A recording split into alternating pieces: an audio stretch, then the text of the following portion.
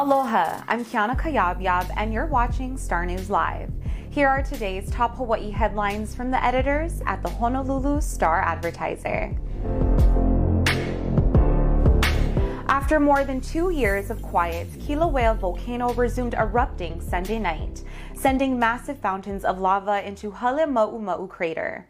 The eruption started about 9:30 p.m. and was followed about an hour later by a magnitude 4.4 earthquake that was felt throughout the island. The burst of activity led to several alerts as county civil defense officials warned the public about possible ashfall and aftershocks. But by this morning, officials assured the public that the eruption posed no immediate danger. Unlike the devastating 2018 Leilani Estates eruption, which destroyed more than 700 homes, Sunday night's eruption was completely contained with the massive crater at Kilauea summit. Scientists with the Hawaiian Volcano Observatory continue to closely monitor the later eruptions today.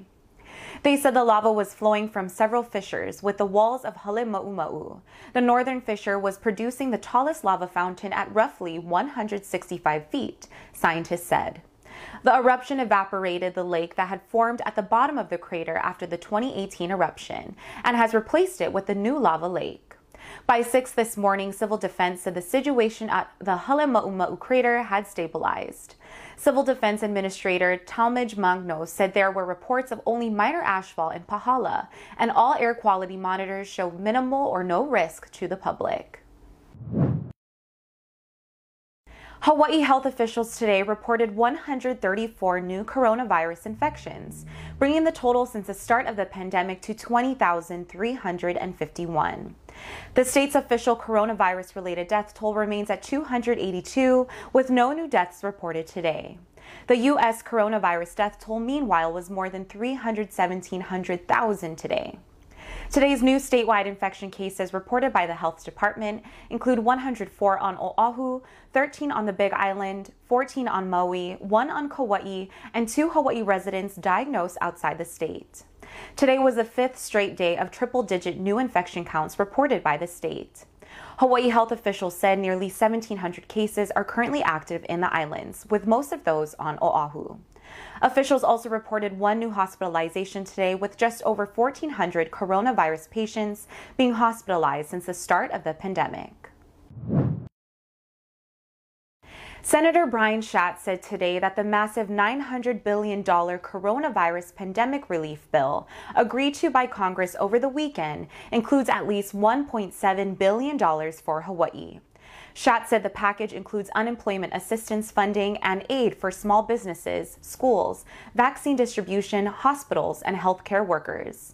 Hawaii will receive funding for housing, roads, public transit, infrastructure, and Native Hawaiian health and education programs. The funding includes at least $200 million to help unemployed Hawaii workers, another $200 million in rent relief to help Hawaii residents who lost their job or income due to the pandemic, and about $35 million to help distribute and administer COVID-19 vaccines in Hawaii. Schatz said while it's not enough and we still have more work to do, this will provide help immediately. For a full rundown of what the package means to Hawaii, see the story at staradvertiser.com. Finally, Hawaii Island police have arrested a 30-year-old suspect in connection with the fatal shooting of a 41-year-old father of 3 Friday morning. Police arrested Jarvis Rockwell Hung Loon Boots of Mountain View on Saturday after an island-wide manhunt following the shooting at Puainako Town Center in Hilo. Boots is being held on suspicion of second-degree murder for the shooting Benjamin Craig Davidson, a 41-year-old employee of the shopping center. Davidson was shot in the head and upper body early Friday morning. He was taken to Hilo Medical Center where he was pronounced dead.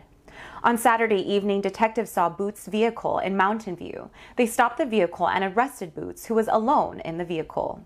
In addition to the Davidson killing, Boots is also accused of first-degree attempted murder and 2 counts of second-degree attempted murder in connection with a separate shooting. Police say Boots shot and critically injured a 24-year-old man at the Papaiko transfer station on December 2nd. For more on these stories and all the latest headlines, subscribe to the Honolulu Star Advertiser. Visit Hawaii's top source for breaking news online at staradvertiser.com and download the Star Advertiser mobile app.